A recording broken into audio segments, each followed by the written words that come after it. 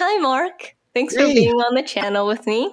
hey, Brewbird. We're so happy to finally get a chance to meet a fellow Canadian that's been out and about and visited many other distilleries. Yes, yes. But for today's interview, I'd like to focus on you actually and your journey. So I'll just ask you a couple of questions about like how you got started uh, opening the distillery and what it's been like since COVID started. Well, where do we get started? Well, growing up in Cape Breton Island, I built my first still when I was 13. So that was a few years ago. We came about after I retired from my last business. We came about decided that we want something to carry us into retirement. So once again, a distillery came to the forefront. We started playing around. I opened up a YouTube channel called Still in Canada, and I show the journey of learning, exploring, building, designing, and coming through fruition into opening our own distillery. We got our place in January of 2019, and we spent the whole year building the place, applying to the government, not realizing the paperwork in Canada is quite daunting. But we knew when we got the place, we would be anywhere from 6 months to 18 months before we could actually sell any product. And, we were quite aware of the fact. There's no big surprises. We ended up at 13 months. So we opened up in February the 6th of 2020. For 2 weeks, we made booze. And then for 5 months, we made sanitizer. Yeah, I heard. I think you were doing another video with someone, and you said you made a bunch of whiskey your first year, and then the police and the healthcare workers were knocking on your door asking for you to make sanitizer. Isn't that Yeah. right? Yeah, they were actually those folks were driving up to our door, and the hospitals. We donated to the hospitals when before we opened. We made 5 totes of whiskey, different kinds of whiskeys. There's a few versions we're doing, but we didn't have our barrels yet, so we were still waiting for a large shipment of barrels. And they didn't arrive when this COVID sanitizer need had hit. So I looked over and I'm going, oh, this is going to hurt. So 5,000 liters of whiskey went right to sanitizer. So we didn't catch up Oh again my until, gosh. yeah, we didn't catch up until the fall of this year and, or the fall of last year. And we're started barreling in October. Okay. How many barrels do you have right now? We're up to 10 right now, and we're going to continue on throughout the year as we time avails us. Once again, we're a very small distillery in comparison to some of the others. So, although we want to be known for whiskey, and we believe in all our testing, we have a great product coming up. It's going to be a hard sell without a couple hundred or a couple thousand barrels sitting behind you. So, we'll likely end up doing mostly cast strength single releases. Okay. All right. And what kind of whiskey are you making? Well, we have 3 versions right now. Right now, we're doing a bourbon style, which, of course, we're Canadian. We can't call it bourbon. So that is a corn heavy, and it's going to have a wheat and an oat. And then we're doing a Canadian whiskey style, which is primarily a barley with a corn and a rye. So, it gives it a really nice, crisp flavor. We're also barreling 100% rye at the moment. And come the fall, I'm building a malting machine, and then we'll be working on doing a Scottish style 100% barley. But we're going to use Ontario peat to smoke it. Oh, wow. So do you do for the rye one? You said it's 100% rye. Do you do the mash as well there? Oh, we do everything. Every grain that we bring into this place, we bring in our rear door. I use my truck. I go get the grains at the local feed mill. Everything comes within a 50-kilometer radius of the distillery. So I'll pick it up. When we do rye, I've got basically a 1-ton bag, and that's in the back of my truck. We forklift it out, bring it in, and we start the mash tun. We fill it with water, and we start it running. So we bring it up to our temp, and as soon as it's getting close to temp, then we've weighed out all the rye grain we're going to use for that run, and we're going to actually grind it right then and there. And then it goes right into the mash tun. So it is freshly ground. If you've ever had coffee that's been ground and sat for a long time, it does get stale. So do the grains. So the fresher we can make that, once again, grind it right in the mash tun. Oh gosh. And how long does your 100% rye mash take? Because I know it gets very sticky and it's, yeah. Yeah.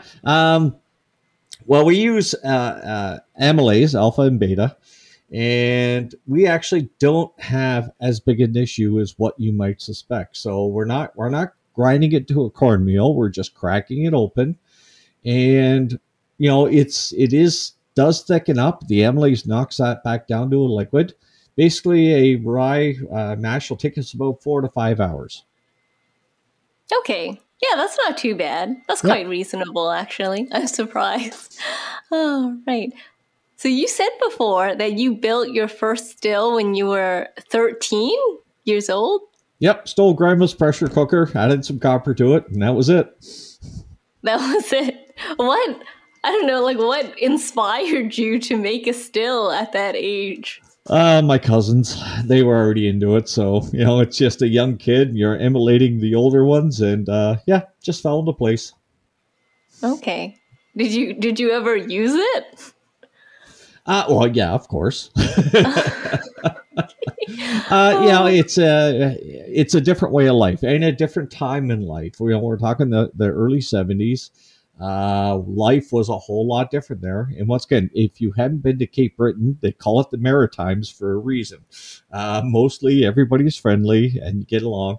And in order to stay out of trouble, things like doing that in the back 40 were never really looked down upon. They were going, he's quiet, he's good.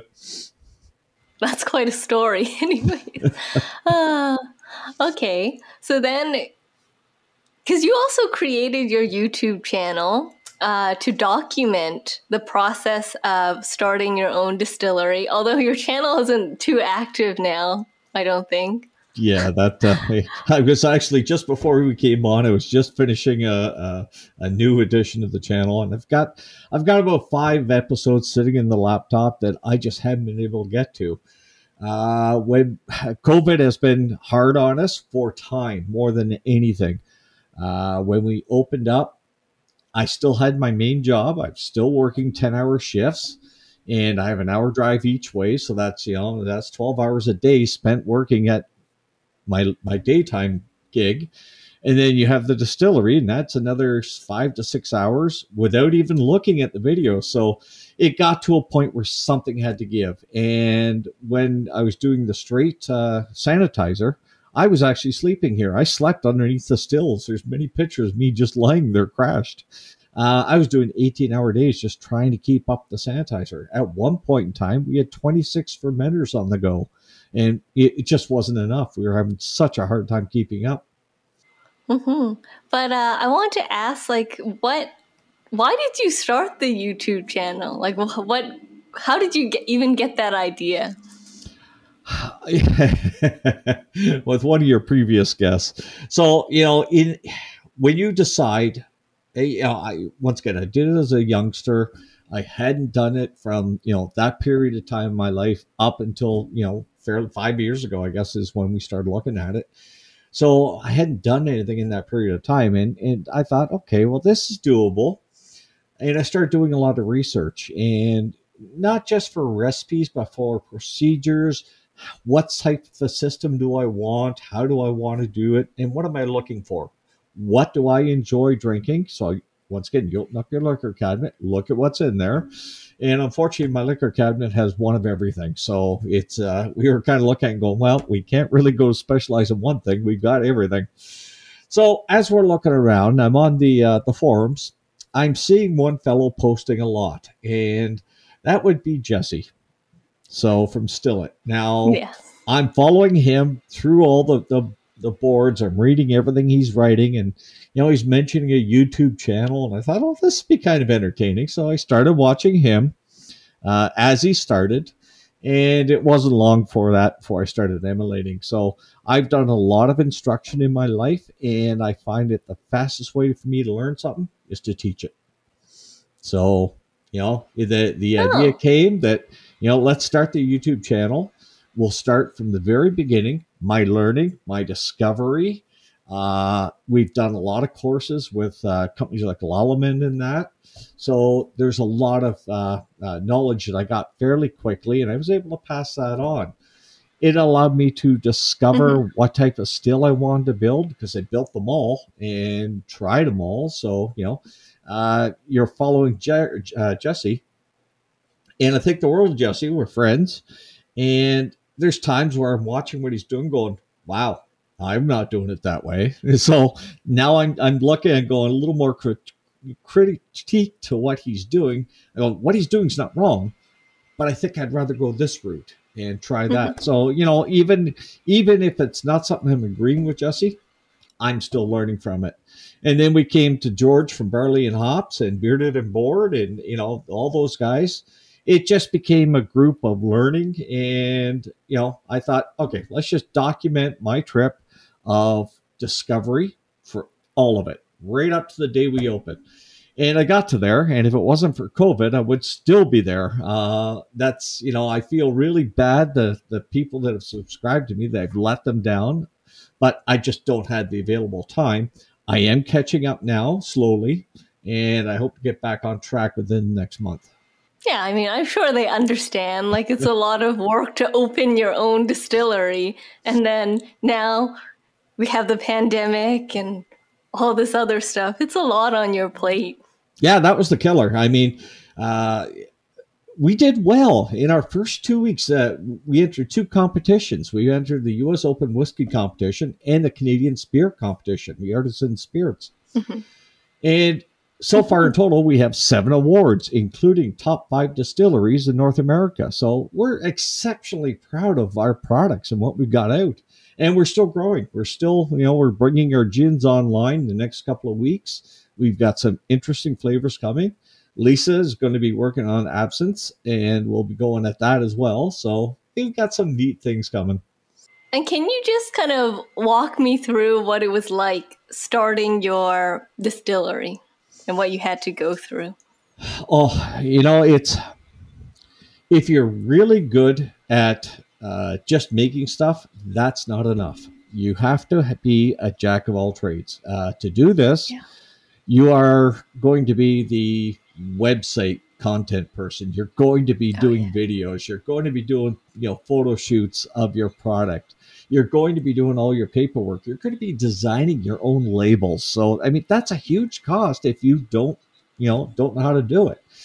You also have to learn how to build your own building, how to install everything, because unless you come with a large, deep pockets, which will take forever to reclaim, you have to know how to do things. So if the boiler breaks down, you better know how to fix it. It's that simple. We have a large laser sitting right behind me. I'm in the back room right now. You can see the stack to my boiler, and right in behind me here is the big laser. So we do a lot of etching, a lot of promotional items, and all that's right in-house.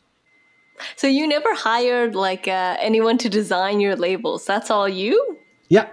So I do all the labels, as well as we designed our stills. So we had them manufactured in Wenzhou, but it was all to our specifications. So we have some different changes on them that makes them work incredibly well.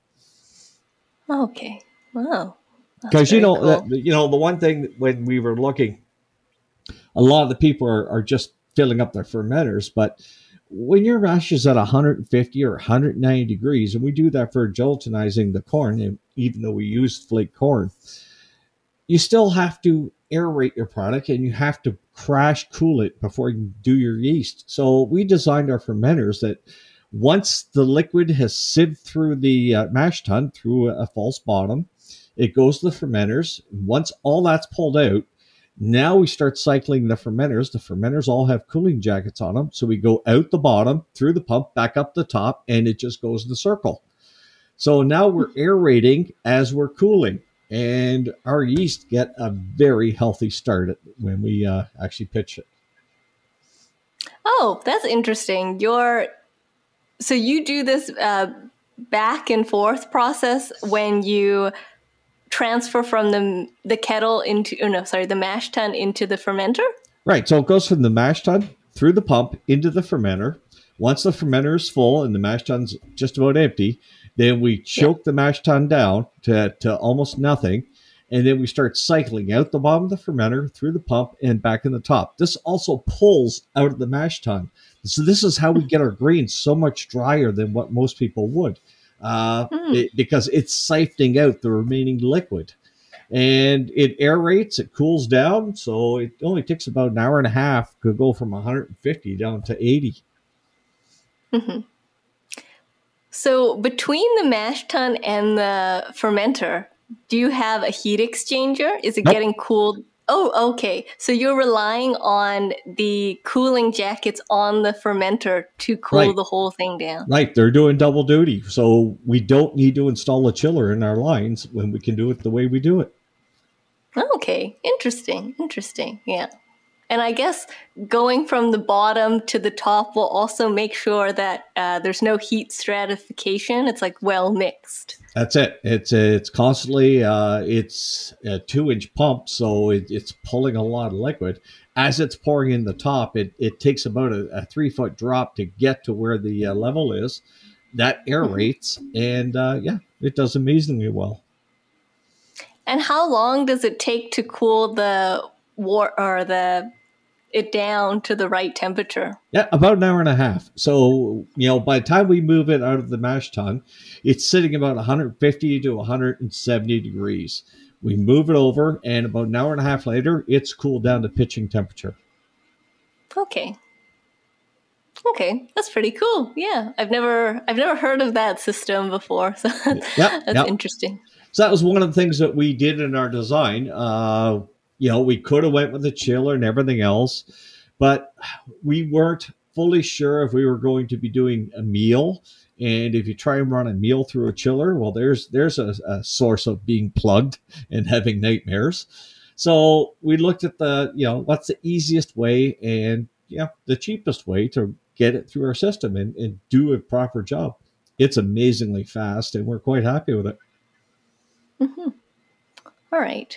So when did you said you started selling products February 2020. That's right? February the 6th, 2020. Yep. Okay. And then, of course, the pandemic started. So when did Ontario go into its first lockdown? 2 weeks after we opened. Oh, that's such bad luck. We're still in lockdown. Ontario, because of the third wave, they locked us down again. So our tasting room's closed, our tours are closed. And, once again, it allows us to stock up on some of our other things, get our stock of Shine and vodka and all that up. And it allows us to play a little bit more. So, like I say, we're just getting into our gins.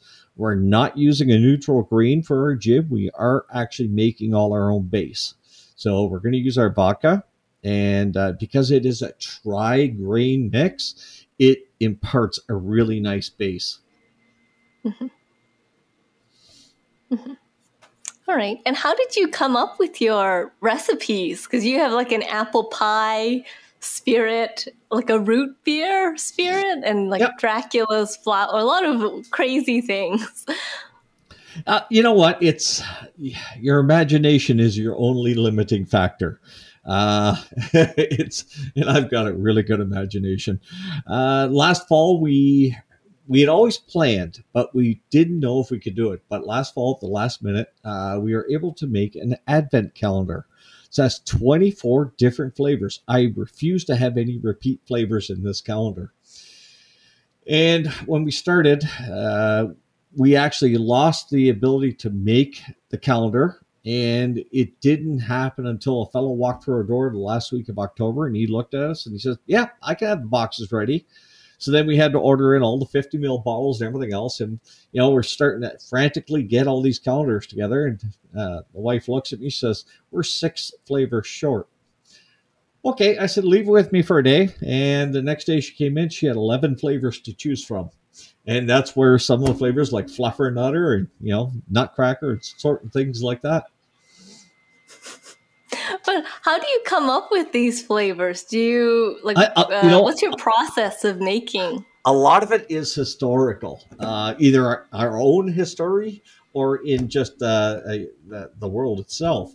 Our gin, what we did for the advent calendar, we had a Geneva gin, and the recipe we found from that was actually from the 17th century.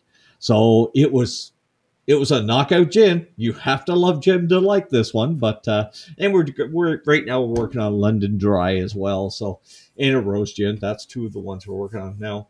Fluffernutter. Fluffernutter. We were sitting there going, okay, well, we got to fill the advent calendar.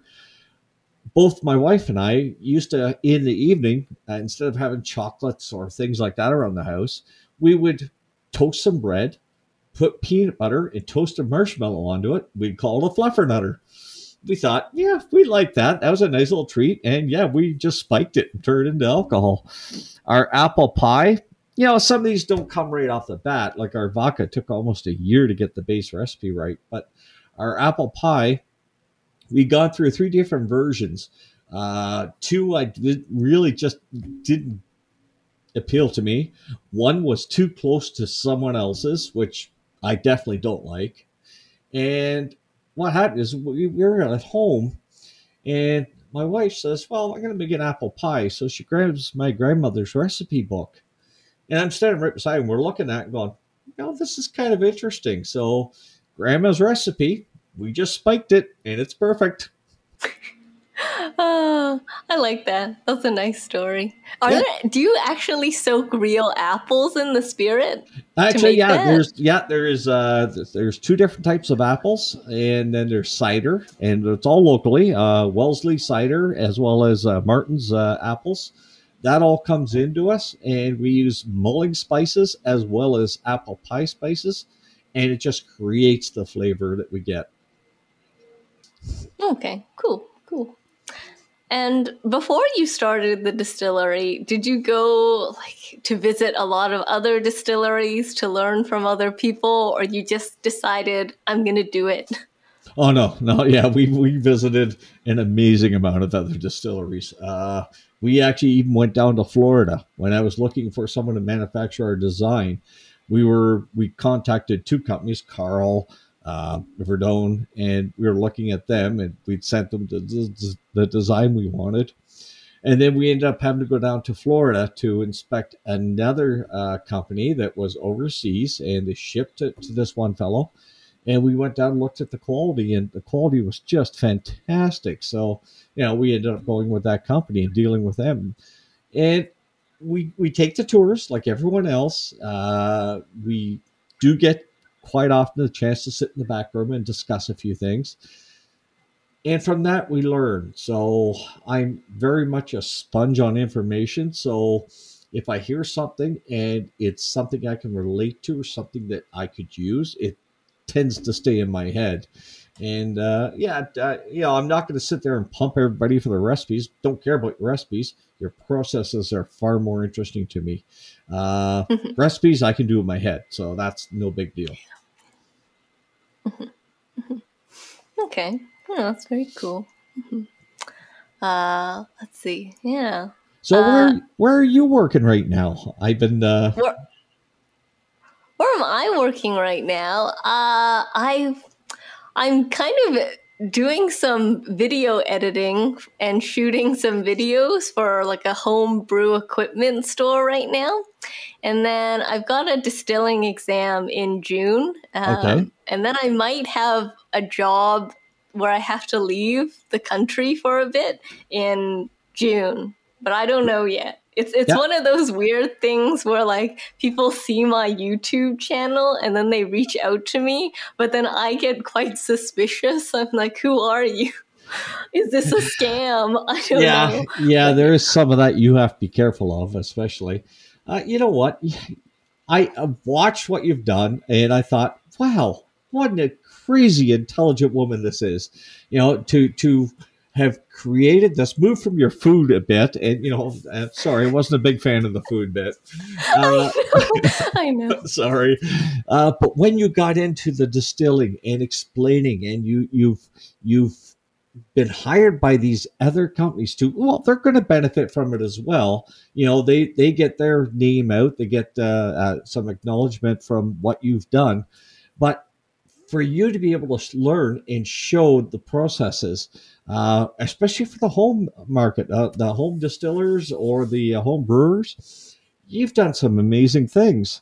In Shakespeare, especially that the gin sheet you put up with all the botanicals, that was a godsend to a lot of people I've talked to, and I actually have it sitting on my desk here. No. How many grams do you use of this and that? So it's great. Yeah, I was actually quite surprised by how well that video did and how popular it was, because in the UK they have a lot of gin distillery schools like that where people can just come in, make a bottle of gin. Yeah. That's very common. So I didn't expect it to be people to be like that affected by it. Yeah. And you know what? That's another fascinating avenue that I saw that. And although you didn't do an episode on a gin class, you saw enough to realize that could be a highly entertaining approach to the customers. So we're looking at doing the small stills that's cheap enough, and having the space to do it, that's easy enough. That could be an engaging thing for someone who wanted to do a craft gin and learn. There's the shelf. We're actually going to steal some of the ideas for shelving some of our botanicals from what we've watched on your site. But it allows the people to choose, having the chart of what botanicals, the weights of the botanicals, and that sort of thing. You can get them to imagine. And if you've done the prep for them where they can actually smell and maybe even taste each individual grain, having lists like this, they can choose from. And these are readily available from your YouTube channel.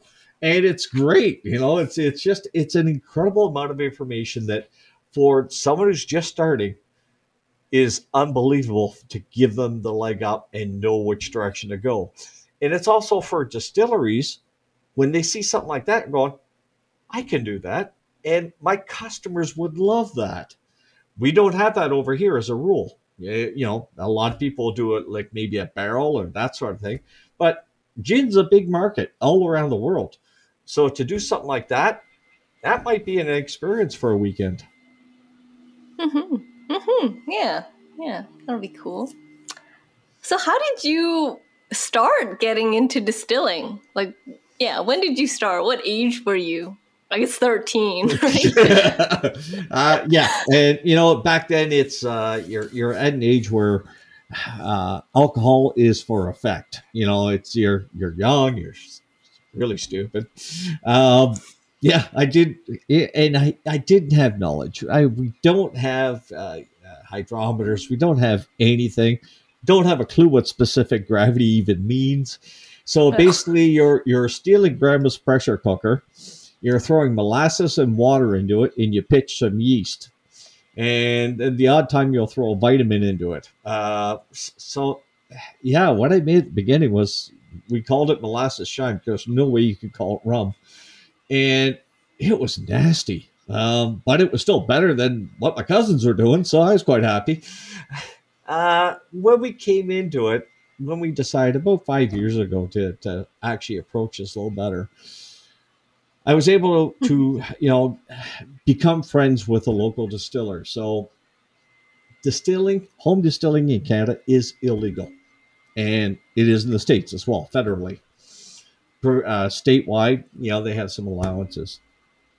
I promised my wife that I wouldn't do anything illegal. And, the statute of limitations when I was 13, they're long gone. So I'm good there. Okay. So although I did all the mashing in my garage, I built the stills in my garage. I oftentimes would clean them in my garage. So my garage was all hooked up for it. But when I put the mash into the still, I was at my buddy's distillery. So You were at where, sorry? At a friend of mine's distillery. Oh, okay. So that way I never broke the law. We did most of our cuts, most of our things there, and all the alcohol we made from those days were destroyed. It all went down. Yep. So once again, I didn't, once it's aired out and once I've tasted it and I see the profiles and see what I want, go back and start working on the still again, make something different. My still was a line arm still. Then I went and I started creating a tower still, and I built my own bubble plates, and I show how all that's done. And then from there, I went and started doing pot still, and then thumper still, a double thumper still. So exploring all those avenues and things that we could do. Now, before we started this, and before everyone else got to see this, I took you on a tour of the distillery, and you saw Bob and Doug, which are our two stills. That was from experimenting because I can do some pretty neat things with those two. I can load a brandy in one, a grain in the other, and when they mix molecularly up in the columns, it's a completely different flavor than if I took the two liquids and mixed them. So I get some very unique flavors no one can touch me on, just from having the two stills.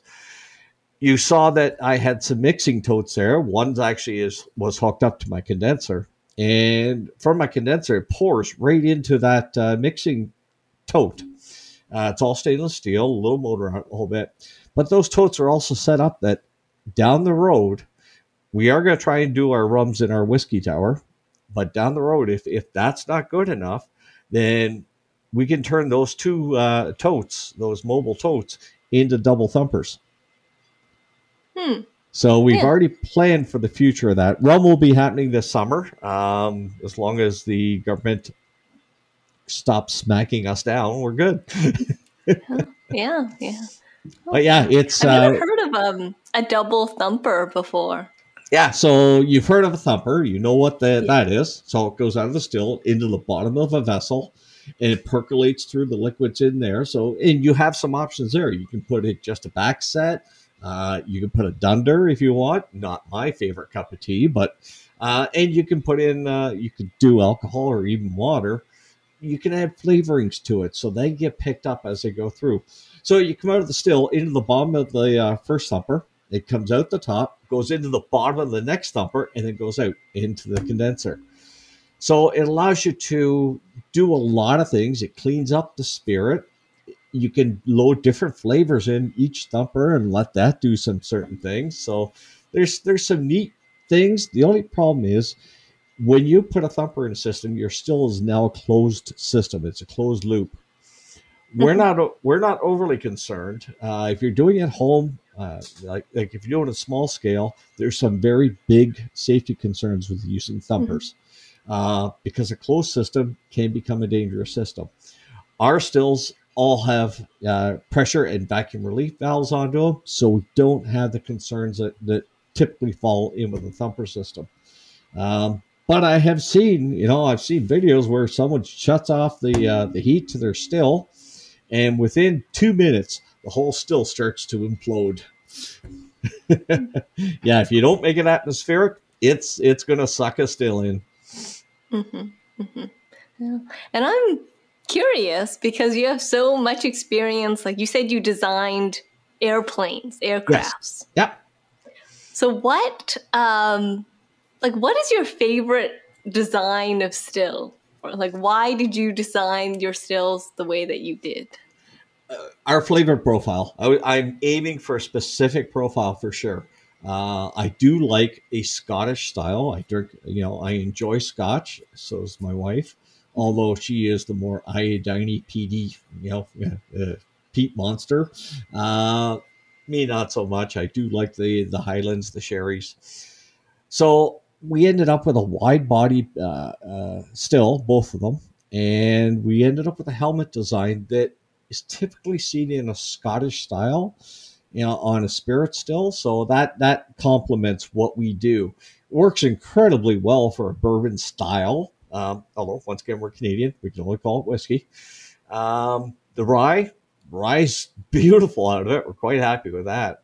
And, our still can run any amount of plates. So we've got the 4-plate tower. We can add that. Or we can run straight pot still.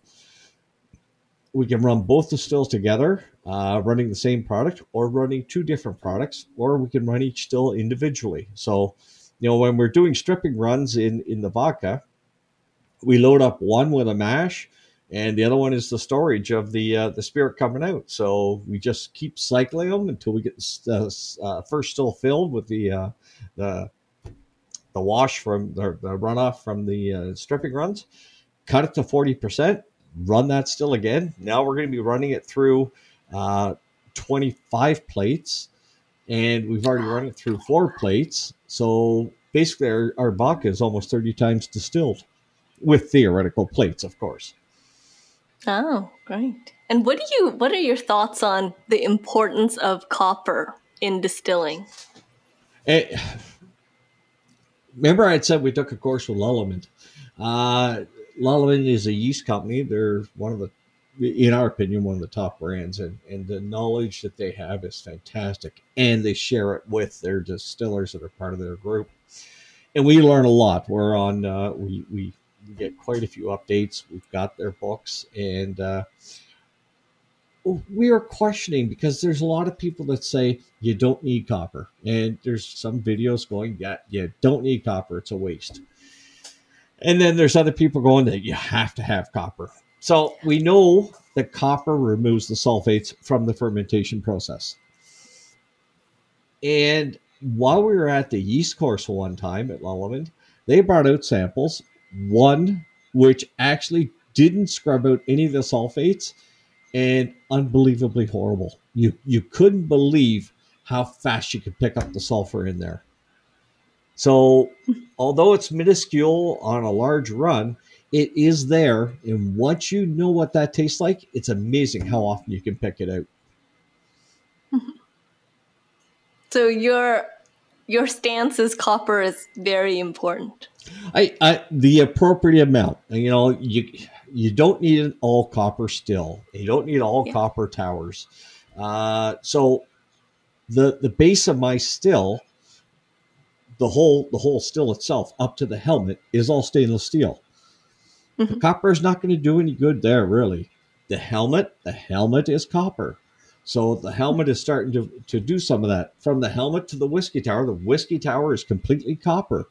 So everything I do runs through that. It strips it out, and they get cleaned quite often.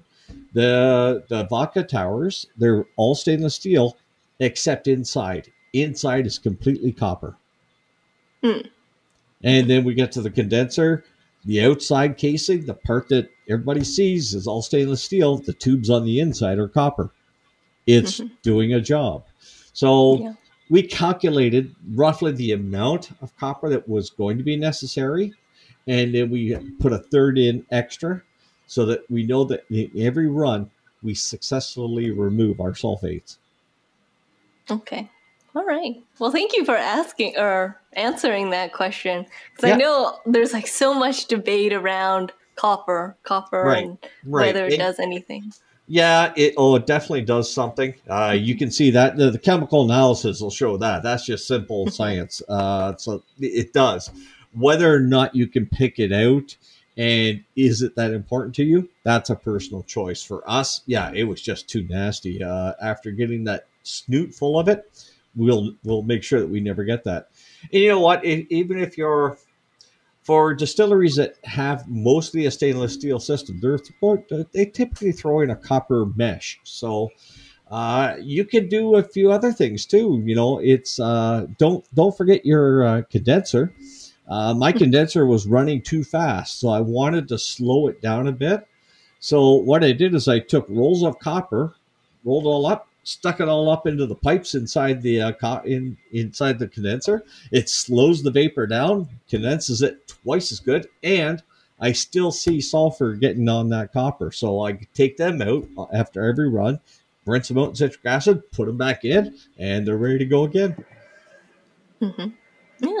Yeah, I've heard another distillery do the same thing. They just have a big copper mesh, and then they stuff it up, and then they take it back out after every run and clean it.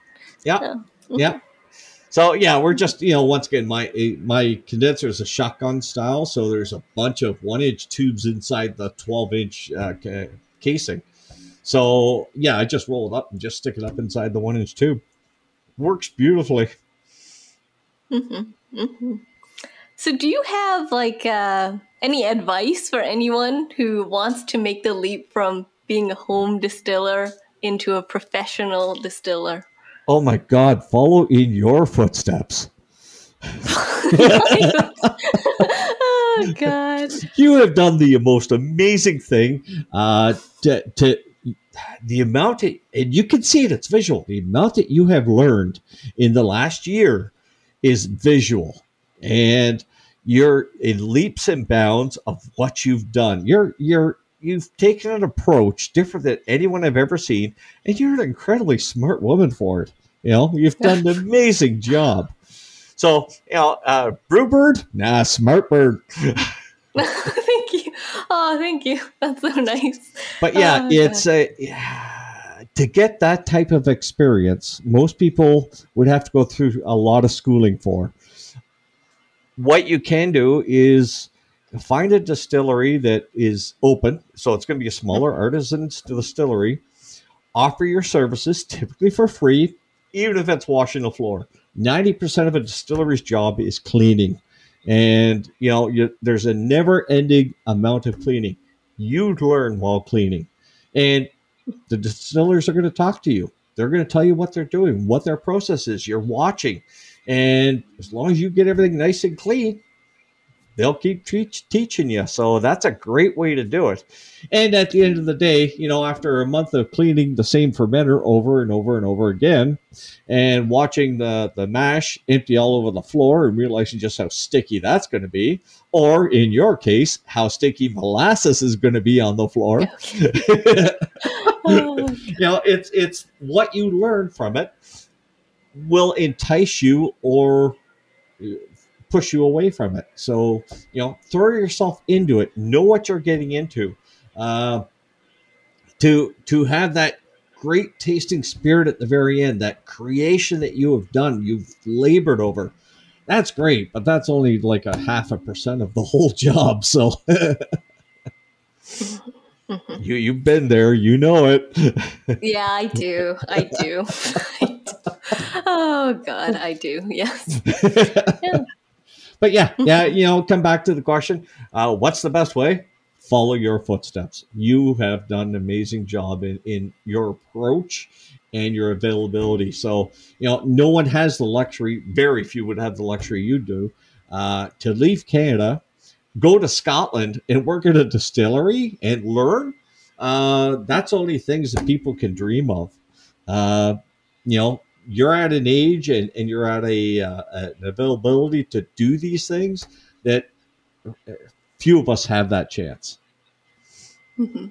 Yeah. I mean, when I tried emailing these distilleries, I really didn't think I would be able to get it. It was just a shot in the dark. And then someone actually was like, okay, come over. I was so shocked. But you know what? What's good? Yeah, you have the personality that you will take that risk. You will endure, and it's what you send out 75 to 100 resumes to ask for, and if you get one call, you're successful. You've done well. Yeah. Because it only takes one at the end of the day. Even if 2 people offer you a job, you can only work at one of them. Yep. And, it's a lot of people, the younger generation, have an issue with hearing no. So when I grew up and I see in what you're doing is you're going to always get 100 no's to 1 yes. So you don't ever be afraid of a no. If learn from it, move on, and just keep at it. We love no's.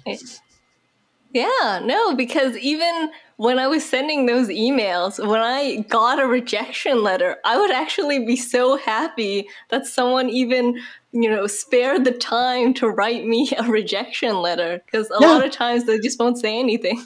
Yeah. So if you see, and typically they may say why or whatever, but if you see it, then you know that someone has been interested enough to care for your emotion and give you a reply. So that's a great amount of information. And for the 50 that didn't reply to you, they weren't worth going to visit anyways. Yeah. And so this is the last question I have for you. If you could go back in time and you knew this pandemic was happening, would you have started the distillery when you did, or would you have waited? Oh, you know what? That's really a hard one. A, we can never go back, so there's no sense kicking yourself for it. You just Okay. move forward and make the best of it. Mm-hmm. I probably would have continued along the path. It would have been nice to open up and get a year under our belt, especially because both the wife and I are the type of people that we have a large amount of empathy. We do a lot of charity work. So when it came time to those hospital screaming and everything else, we're not saying, well, you're going to pay this much per liter of sanitizer. No, we donated almost all of it. Now, we did have some on the counter for construction companies, this and that, and they came in. Yeah. And oftentimes, because we knew what our profit margin was, so the people who were in an industry that was still functioning, they came in and bought a sanitizer. We took the profit margin from that and turned it into a donation to a place that we wouldn't normally donate to because we were after the frontline workers. But the donation clothing store, the food bank, we donated to these people as well. So, and that came out of the profits of what the people bought. So, yeah, for the first little while, oh yeah, the money going out the door was phenomenal. It was left and right. And in a first year of business, that's not really a good business model to work from. But we were, once again, we were in a position, we knew what our funds were, that we could do it. We knew we were going to get hurt, we were going to get slapped silly, but as you hear Jesse say, I am such a muppet at times. But yeah, it was a muppet moment that we just went with. We feel we didn't have any choice. We couldn't, in good conscience, not do what we did. So yeah, it would have been nice to have an extra year under our belt first. We got caught off guard a couple of times. Whenever a job went out of my control, we didn't end up with the greatest of results. So like when our boiler got installed, the company that installed it never done one before, so we had to pay for them to learn. That drives me crazy. Now I can read a book and install something, but I had to pay them to go and learn how. So things like that just drive me around the bend. But they were out of my control. You can't install a boiler without a gas license, and that's a requirement. And I didn't have time to get a gas license. Yeah, it just wasn't happening. Same with an electrician. It's what we had planned. The guy was super nice, but we ended up going way overhead. And, some of that was my fault, too, in giving direction. Should have known better on that one. Well, thank you so much for talking to me today, Mark. Hey, Brewbird, I have been just impressed. I've watched your videos. I've seen your interview with Jesse from Stillet, and I'm sorry, it's from the gray side of life.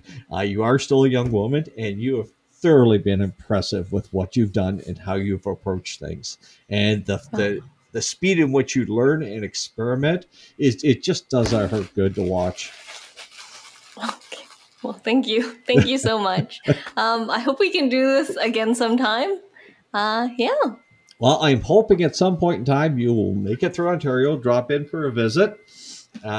We are hoping at some point in time that Jesse and George are going to come up and visit with us. Well, there's no plans on it. There's no dates or anything else. But, we've talked enough that we'd like to all get together. So, yeah. And it'd be great to include you with something like that.